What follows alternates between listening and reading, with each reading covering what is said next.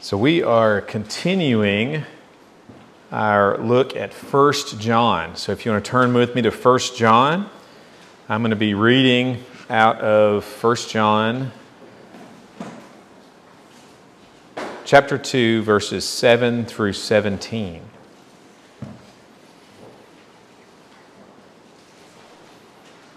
So this is 1 John 2, 7 through 17. Beloved, I am writing you no new commandment, but an old commandment that you had from the beginning. The old commandment is the word that you have heard. At the same time, it is a new commandment that I am writing to you. This is true in him and in you, which is true in him and in you, because the darkness is passing away and the true light is already shining. Whoever says he is in the light and hates his brother is still in the darkness. Whoever loves his brother abides in the light, and in him there is no cause for stumbling. But whoever hates his brother is in the darkness and walks in the darkness and does not know where he is going, because the darkness has blinded his eyes. I am writing to you, little children, because your sins are forgiven for his name's sake. I am writing you, fathers, because you know him who is from the beginning. I am writing to you, young men, because you have overcome the evil one. I write to you, children, because you know the Father. I write to you, fathers, because you know him who is from the beginning. I write to you, young men, because you are strong, and the word of God abides in you, and you have overcome the evil one. Do not love the world or the things in the world. If anyone loves the world and loves the love of the Father is not in him. For all that is in the world, the desires of the flesh, the desires of the eyes, the pride in possessions, is not from the Father, but is from the world. And the world is passing away along with its desires, but whoever does the will of God abides forever. God, we thank you for your word. We thank you for a chance to study it, to focus on it. And Lord, we ask that you help us to do that today. Lord, we ask that you help us. Help us as we study this passage from 1 John. Help us to see how it should affect the way we live today. Help us, Lord, to understand it in a way that goes far beyond the words and concepts, but touches our spirit. Something that only you can do with your Spirit, Lord. Thank you, God, for this time. In Jesus' name we pray. Amen. All right, so a little bit of context, kind of help us, remind us of where we are and what 1 John is doing. 1 John really, unlike some of the other things we've read, it's not really written like a letter. It's written almost like a poetic sermon. And it appears to be written to encourage a local congregation of church that's dealing with some struggle with a conflict, with some leaving the faith. So the author here, John, repeats and emphasizes two main points throughout this the whole book. We've already touched on them already. We're going to touch on them again, and then we will touch on them as we read through the rest of the book. And those two concepts are light and love. God is light, God is love. So those are going to be two concepts that the author here, John's going to circle back around and touch in some different way and emphasize in a different way and give a different example to. So he's going to go back and forth between light and love, light and love, light and love. So we start off here with verse 7, and he is addressing beloved. So he's addressing believers, and not just any believers, but believers that he loves. Right? These are his. He has a connection with this body, with this church that he's kind of preaching this sermon to. So, remember in Jude we saw beloved over and over and over, and this is a continuation of that theme. So, beloved, I am writing you no new commandment, but an old commandment that you had from the beginning, and an old commandment is the word that you have heard. At the same time, it is a new commandment that I am writing to you, which is true in him and in you, because the darkness is passing away and the true light is already shining. All right, so we have an interesting little thing here, right? Because he says, hey, I'm not giving you a new commandment. This is an old commandment. And then he turns right around in the very next verse and says, but hey, I'm kind of giving you a new commandment. So you've got this weird little thing here.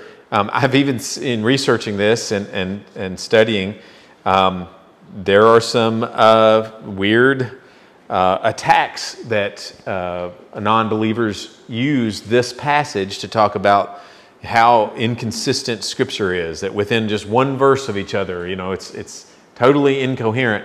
Well, it's clearly not what he was talking about here, okay? He is talking about this idea of, I've given, that what he's talking about is love, right? This concept of love and light. So this is nothing new. Leviticus 19, verse 17. So this is deep in the Old Testament, okay? Early times. Leviticus 19:17 reads, you shall not hate your brother in your heart, but you shall reason frankly with your neighbor, lest you incur sin because of him. You shall not take vengeance or bear a grudge against the sons of your own people, but you shall love your neighbor as yourself. I am the Lord. So what John is telling the audience here for this sermon is, look, you need to love each other. Pretty simple, right? Pretty simple message. He's saying, look, this is old. This is old stuff. You need to love each other. But it's also kind of new. It's kind of new. And he is, I think, referring very directly to this passage in Matthew. We're going to read it from Matthew. So Jesus is talking with people, and he's being referred to. The crowd is challenging him with a question, and the question. This is Matthew 22, verse 36. Teacher, which is the greatest commandment in the law? And this is actually, the thought process may not have been genuine from their perspective, because we kind of have Jesus was often, people were trying to trick him into saying something that would be controversial and would ruin his reputation. So the motive may not have been great, but this is actually a wonderful question, right? This is a great question to ask Jesus. Hey, Jesus, help us set our priorities. What is the greatest commandment? Like, let's put that on top, and we can focus on really making sure we do that one. So Jesus answers him in verse 37. Jesus replies, love the Lord your God with all your heart and all your soul and all your mind. This is the first and greatest commandment. Question asked, question answered, right? Jesus doesn't always do that. A lot of times he answers with a question, and he's kind of pushes things back onto his audience. In this situation, he is very, very clear. Hey, this is the greatest commandment. But then he continues, right? He does something, kind of what we kind of come to expect from Jesus is he changes the question. He answers their question in a way different than they were expecting, right? He gave them that one, but then he said, and the second, which they didn't ask about, but he's saying, and the second is like it. Love your neighbor as yourself. All the law and the prophets hang on these two commandments. Jesus took the entire Old Testament, condensed it into crib notes. Those of you who are in college may appreciate that. And said, okay, if you should read the Old Testament. I'm not encouraging anyone not to read the Old Testament. But if you had to skip on reading the Old Testament, if you had to just get the very, very most important piece, this is it. Love the Lord your God with all your heart and with all your soul and with all your mind, and love your neighbor as yourself. If you do those two things, golden. That's what Jesus is saying. These are the top two priorities. Do these things. If you neglect everything else, do this. Jesus, by explaining this, he also connects these two commandments together. And it becomes clear that our love for each other flows from and is an indication of our love for God. Right? Because he says, here's this thing, you love God. And then, by the way, love your neighbor. And he uses the words, and the second is like it. Right? So he's connecting them in like kind. So this is Jesus' comments on old. This concept of loving your brother and not hating each other, they're old. They're old. But the second verse, in verse 8, we talk about, but it's also new. So let's look at John 23. John chapter 23, verse 34. And this is where Jesus is sitting with his disciples. They're at the Last Supper. They've just eaten a meal together for the last time. And he is saying goodbye to them. And on his way out, he is going to give them something new. So, verse 34, a new commandment I give to you, that you love one another. So wait a minute. I don't know, I'm stopping halfway through the verse there, but that's old, right? Love one another. We've been talking about that. It's been there since Leviticus. No, this is his answer to that. That you love one another just as I have loved you. You also are to love one another. By this, all people will know that you are my disciples if you have love for one another. So Jesus is, so that you love one another is an old principle. Right? Old Testament goes back forever. Love your neighbor as, love your neighbor. That's what you're supposed to do, right? Love your neighbor as yourself. And we kind of think of that being the greatest standard, right? Like, I love me. So if I'm going to love my neighbor like I love me, that's a pretty high standard. But Jesus took it to another level with this new commandment. It's the same kind, right? Love one another, same commandment, but he changed what the expectation was. No longer is it love your neighbor as yourself. It's love your neighbor as I have loved you. Wow. That's a whole new ballgame, right? Now, don't forget, don't miss this, that he is saying this to a group of men, and he is about to go suffer torture and death for them. He's literally about to become sin for these men. That's how much he loved them. So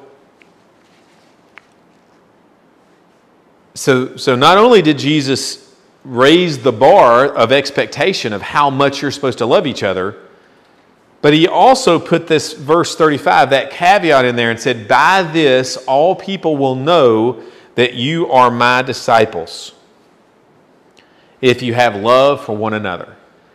So Jesus said you should love. I'm going to raise the bar, and then I'm going to put a grading system in there. That other people are going to get to the non-believers, the world will judge if you're a disciple of mine. I listened to a pastor, I wish I could remember who it was, but he talked about how when he was asked, are you a Christian? He would say, I don't get to decide that. And people go, what are you talking about? And he said, well, I read this and I see that only unbelievers get to decide if I'm a disciple of God. Now, I think he was probably doing that a little bit for theatrical effect, right? To prove a point. But I think it's a powerful point. How we love our brothers and sisters in Christ will be how all people know we are Jesus' disciples. So, what would such a love look like? What would that look like? What would loving someone the way Jesus loved us, what would it look like? Well, there's a couple things that come to mind. I think of my children often when I think about these lessons and ways to think of things. And I think about how my kids would love to eat cake all the time, right? Like sweets, you'd love to have sweets or ice cream. You'd love to do that all the time. Well, if I loved my kids, would I give them what they wanted all the time? No, that wouldn't be what's best for them, because we aren't really good judges of what's best for us. We can judge what we want, but we very rarely can figure out what we need. And what's best for us. So just being Santa Claus, right, and giving everyone what they want all the time, that's not love. Quite honestly, that's often a way to destroy people, giving them everything they want when they want it. So, okay, if it's not that, if it's not giving people everything they want when they want it, what does love look like? Well, love is sacrificial, right? Jesus died for us. The greatest sacrifice that we could ever imagine. You know, Jesus also, we see in Scripture where the lesson that someone who's willing to die for someone, that even the world sees that and says that's love, right? To love someone so much to be willing to die for them. So sacrificial, that's one of the characteristics of this love, or one way that this love could be expressed, right? It's edifying. It improves the person. It helps the person, right? So that's another thing. It's helpful. It's edifying.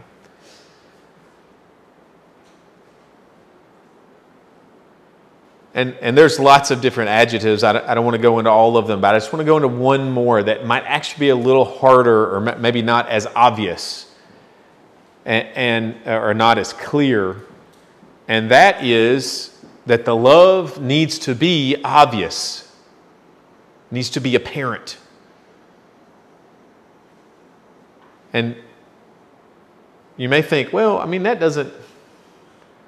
what does that matter? Well, if we are told that by this all people will know that we are the disciples, if we love one another, if we have love for one another, what good is that if we hide it? Right? If Dan helps me out, but that help is never seen by anyone, right? If he loves me, and that love is never shown publicly, well, then how can the world know? And this runs counter to the way we think about a lot of things, right? Because we think of, well, we should help each other, and And there's scripture, right? The left hand shouldn't know what the right hand's doing, right? There's concepts of kind of hiding your help sometimes. So that's definitely there. That's definitely a biblical principle, right?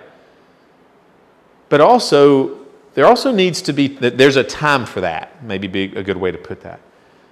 But how can the world know if we don't show each other we love each other? You know, again, I think about my family. I may love Emma, but if I never show her that I love her, right? If it's not obvious to the world, then I'm doing it wrong. And that's kind of what my thought is here for, you know, how can the world see that we love each other if we're hiding it? So our love should be so obvious that it just kind of boils over, right? It just kind of spills over into our lives. So what would the world see, or maybe what does the world see in your love for your brothers and sisters in Christ?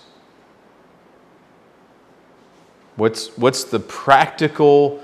Just think to yourself, what's the practical, how does the world see my love?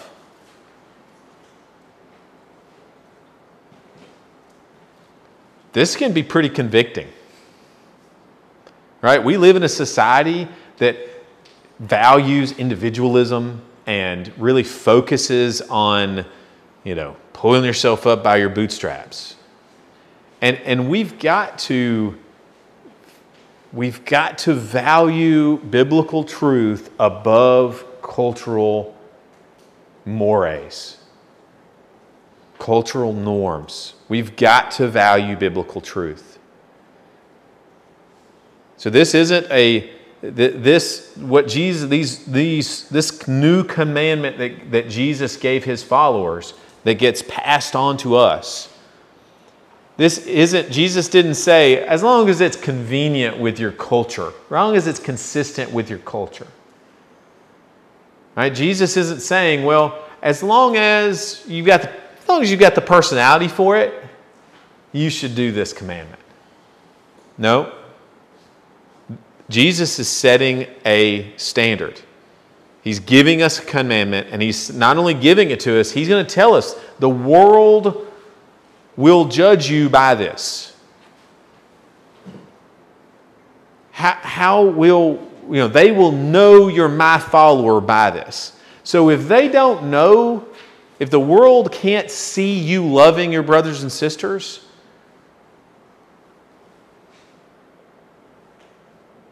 you can make a logical jump that maybe you're not a disciple of Jesus. So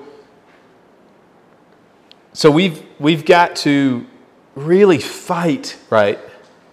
We've got to fight to say, okay, how do I live this commandment? I'm not saying this is easy, right? Because we've got to balance this between trying to be showy about what we do, how we love each other. We've got to try to make sure it's genuine. We've got to make sure we're not being Santa Claus and just giving people kind of what we think they want. Jesus didn't say this was going to be easy. He just said, this is a new commandment I'm giving you. So,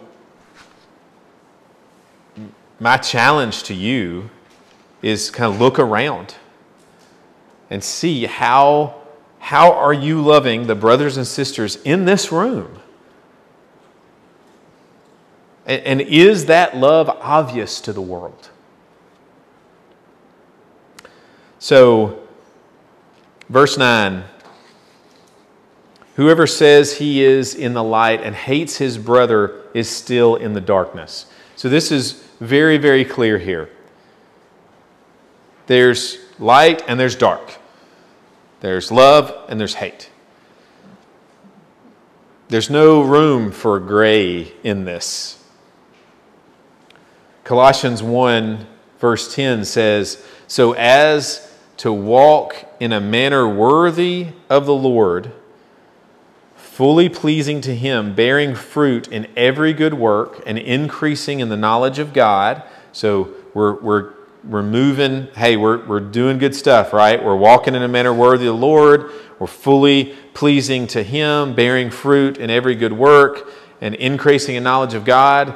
So I'm starting to get a little nervous because I don't know if I can do this. Okay? So then pick back up there in verse 11.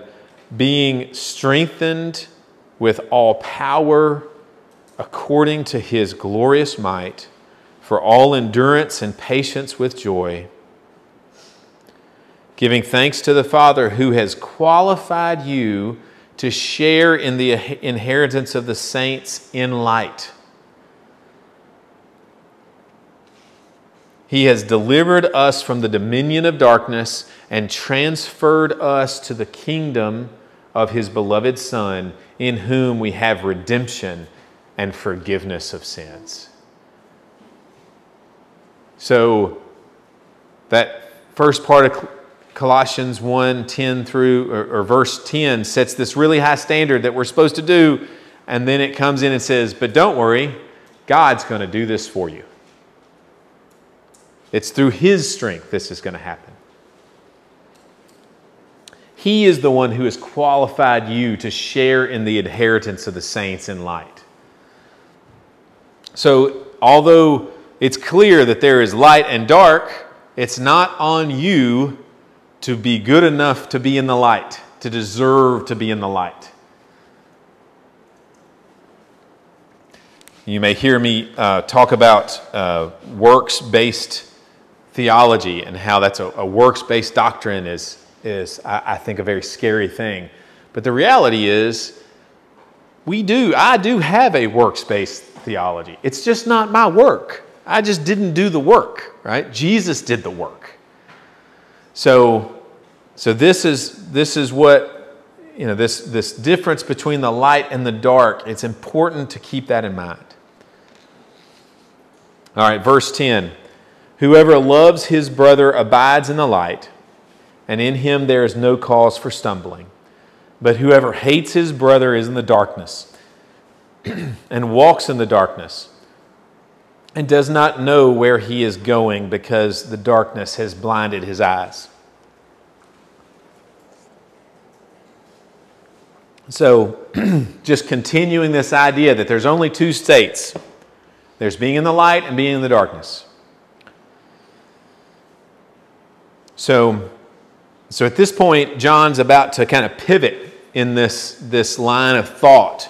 He's setting up this idea of light and dark, hate and love. So, we're lining that stuff up. And now he's going to pivot here in the rest of this passage, and he's talking about the stages of Christian maturity. Because even though there is light and dark, there are stages of maturity inside the light.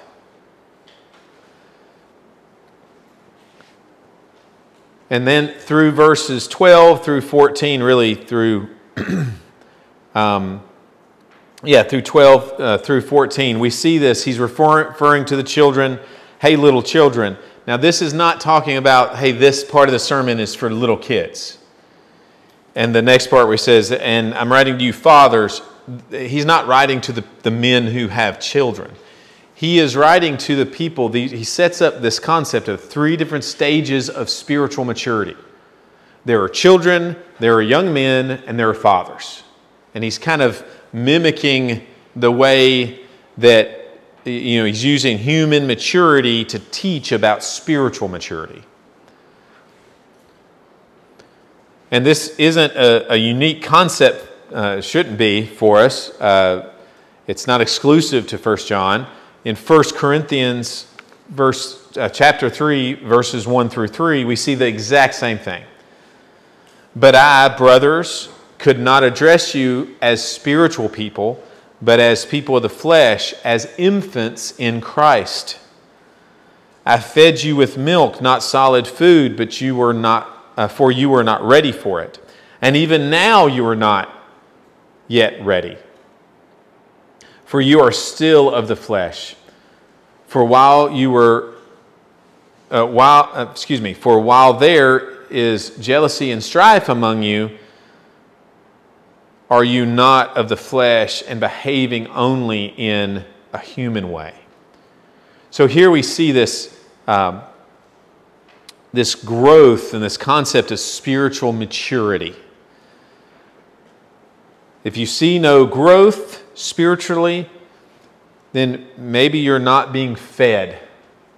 That's one possibility. It's also possible that you're just not maturing. I've said this before, kind of an observation of my own, that a false convert and an immature Christian look almost the same. It's very hard to discern the two. Now, hopefully, as time passes, that immature Christian begins to mature.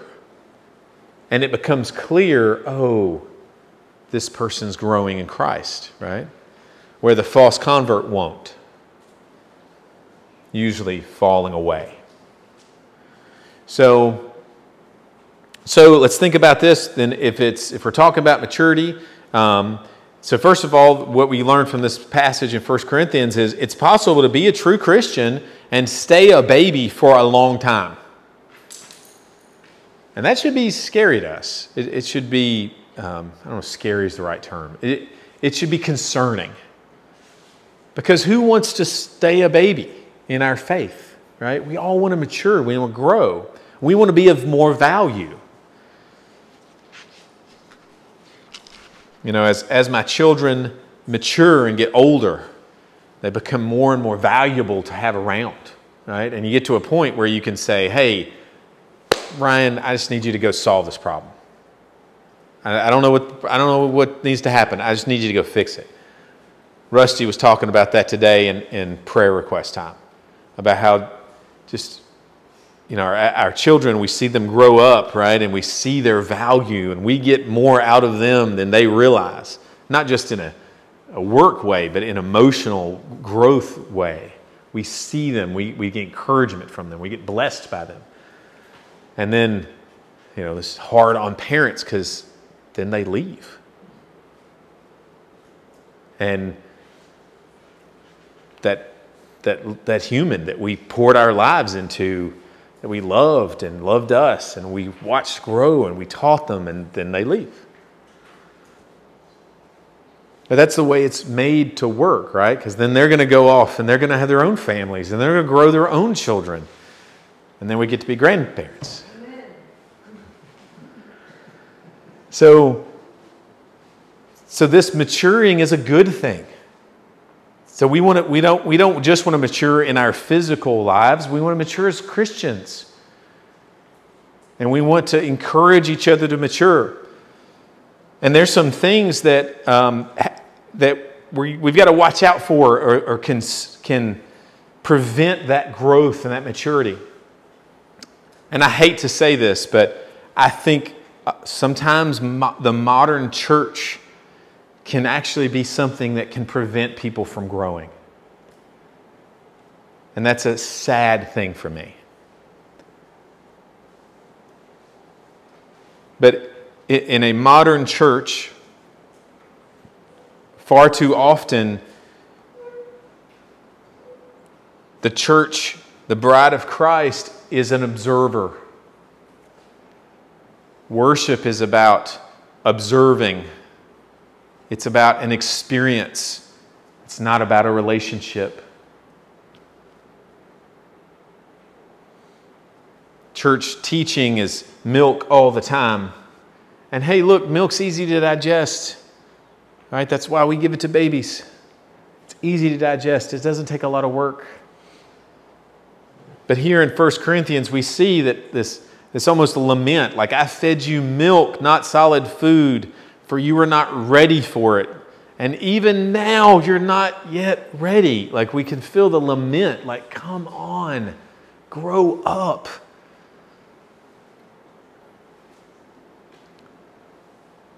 You know, another thing that kind of comes and can stunt your growth is a lack of personal biblical study.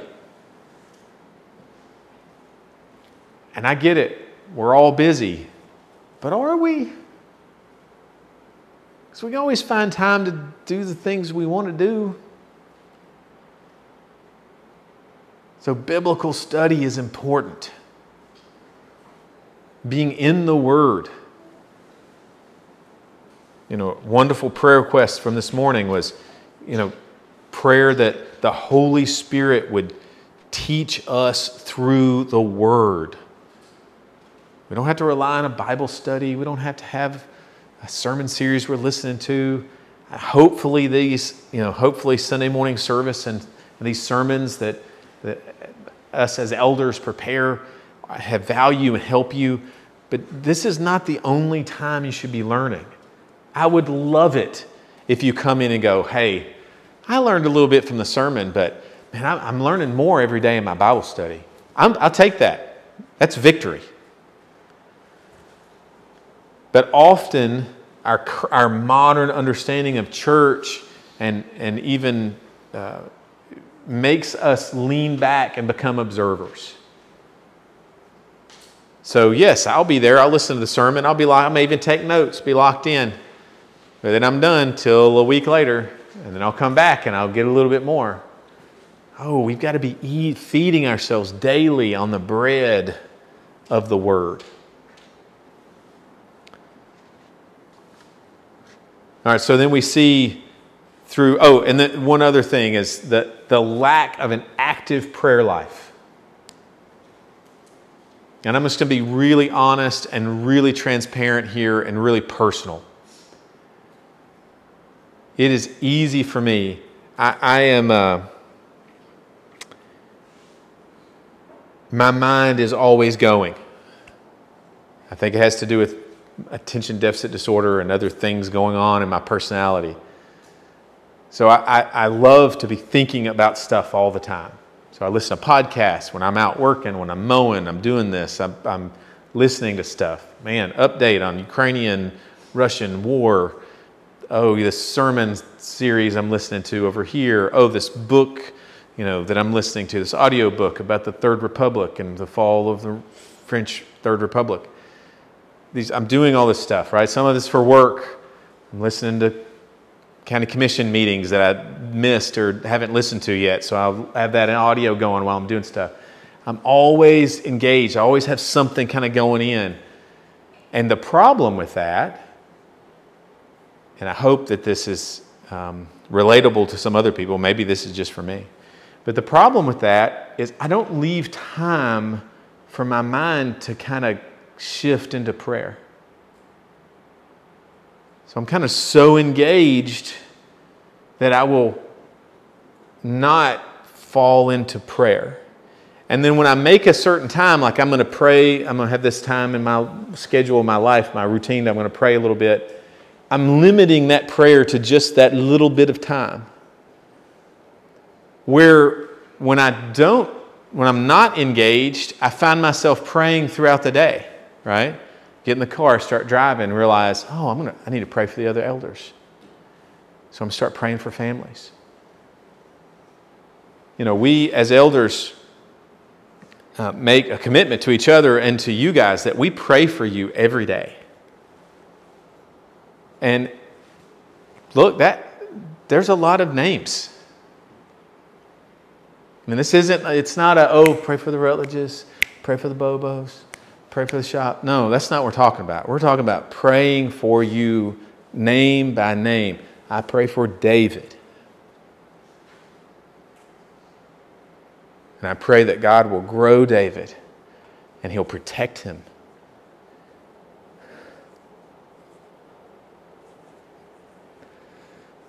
And I get distracted. How many prayers don't we pray? Because we're distracted.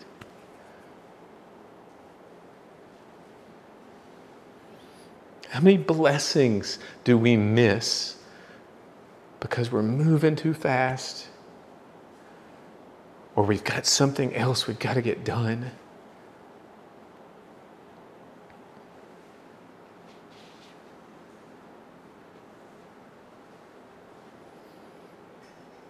So that's something that can prevent our maturity as Christians. So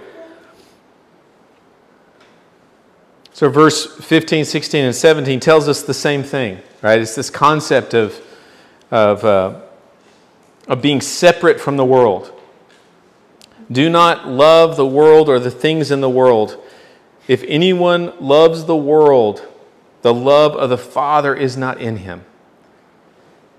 For all that is in the world, the desires of the flesh, the desires of the eye, the pride in possessions, is not from the Father, but from the world. And the world is passing away along with the desires, but whoever does the will of God abides forever. So this is just a lining up, right? This is, again, going back to this idea that there is light and there is dark. There's two paths. That's it. You can't keep your feet in both of them. So you can't love the things of the world. This is a reminder. This is not our home. This is not our true home. And we've got to remember to put the things that matter above the things that don't.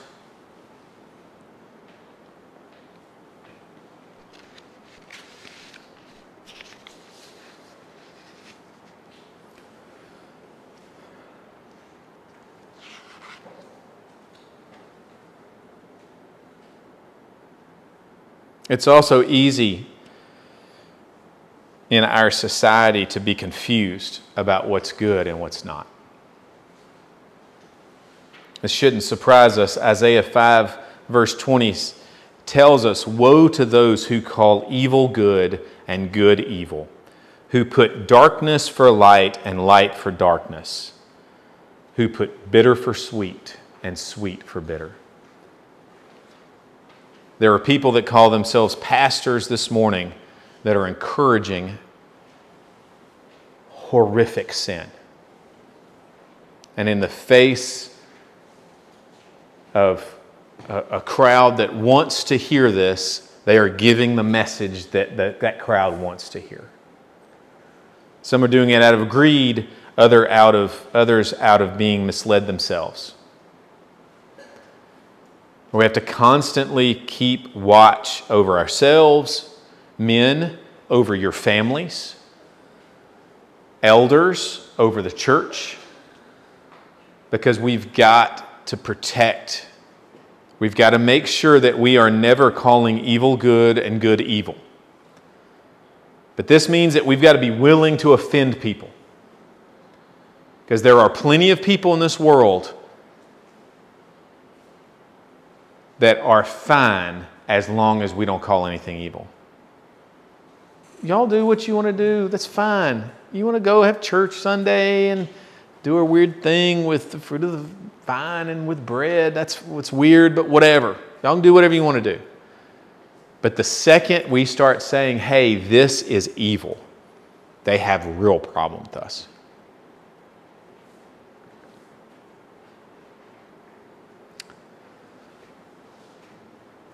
Now, I say all of this, and again, I come back to the point of, man, Cody, you're setting a high bar here.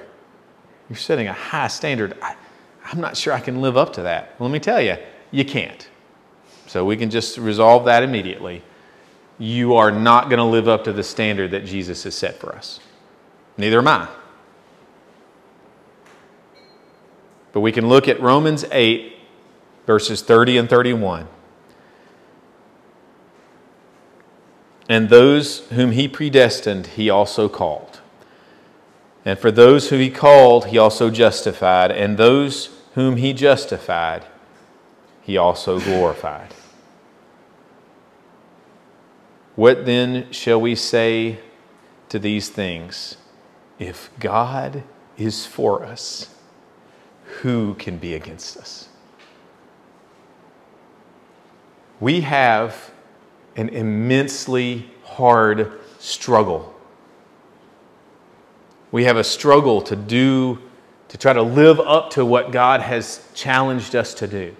The standard Jesus has set us. Love one another as Jesus loved us. We've got an immense battle on our hands. But we are not alone. Because if God is with us, who can be against us?